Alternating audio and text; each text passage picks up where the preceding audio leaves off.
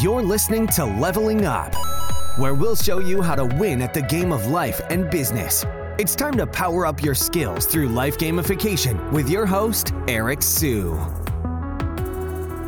I'm going to give you a behind-the-scenes look at a YouTube creators event that I went to a while back, and this included creators such as Graham Stephan. There was the poker player Rampage, Sam and Colby, Spencer Cornelia, and I want to just jump right into it right now. So this event was done in Vegas, and my friend Kong, he has a company called Jump Cut. He's one of the OG YouTubers that grew really quickly back in the day. So he decided to put an event like this together and collect some of the best creators out there. And so for me, I wouldn't necessarily say I'm the biggest YouTuber out there. I'm much more of a podcaster. My background's in SEO, but I wanted to go and I wanted to just learn and see who I would eventually meet. When I first walked in, I actually met someone that was an OnlyFans creator, and she told me she was making about 7 figures a year. And I asked her where she was putting most of the cash flows, and she said she was actually investing most of the cash flows, and she was buying real estate property. So she's investing money. I asked her when she thought she would stop doing OnlyFans, and she said probably in her 30s, maybe right as she hits 30 or so. So it's not her plan to do it long term, but she is taking advantage of something that's trending right now and something that people are willing to pay for. And I respect that. I think it certainly works for her in terms of making money. So more power to her. The other thing is when I ended up talking to Rampage, and he plays a lot of high stakes poker, and you can see him on the Hustler Casino live streams, and you'll see him bluffed a pot. It was like $800,000 or so. So he's putting in a lot of money there. And we were talking about his bankrolls and then talking about what he wanted to do long term. And he's still in his early 20s right now, I believe, or maybe mid 20s or so. And I asked him, look, what do you want to do long term? And he's like, well, I don't see the poker thing being the real moneymaker long term. Like, he does see the path to building something long term applied more to something like business. I'll just put it that way. What I'm getting at here is looking at all the creators, judging from the conversations, a lot of these people, they know how to grind, they know how to create. But what ends up happening is that a lot of them don't know what to do when it comes to business. When you think about the creator world, if you're like a Mr. Beast, for example, or Logan Paul's Drink Prime, he's not the business operator. And for Feastables, Mr. Beast, he is not the operator as well. He's just focused on creating. And he is getting more involved in the weeds with his chocolate company or his Feastables brand. But at the end of the day, the vast majority of these creators, they don't know what to do when it comes to business. They don't necessarily know what to do when it comes to picking the right monetization vehicle, when it comes to really extracting the most value and also giving the most value to their audiences. And most of them default back into selling ads or pushing other people's products. And Jimmy, Mr. Beast, has actually realized this fairly recently, is that if you want to make the most money, if you want to collect the most margin, you have to sell your own products and services at the end of the day. Because his logic here, which makes a lot of sense, is if he produces a video that has 200, 300, 400 million views, he should be charging $5-10 million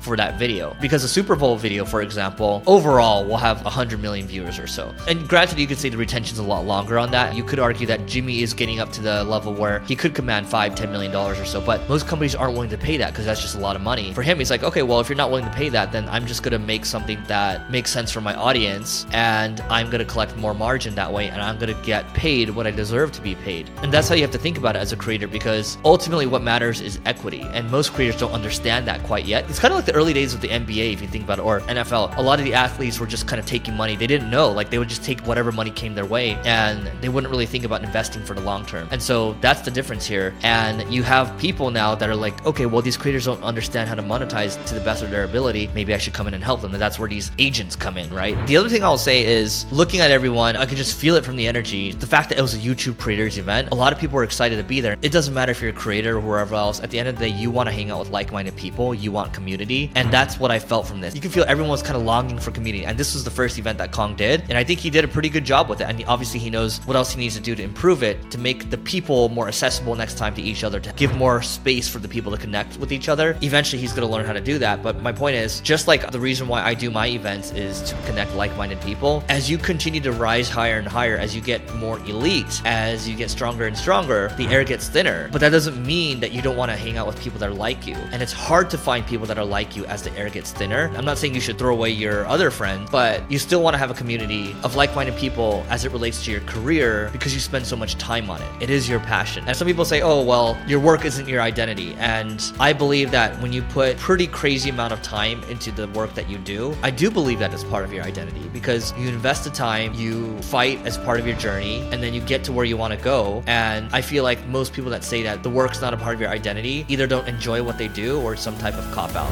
You may have completed this level, but many more bosses await. If you're looking to level up in marketing or business, just go to singlegrain.com/leveling-up to get access to our individual and team training programs. That's singlegrain.com/leveling-up.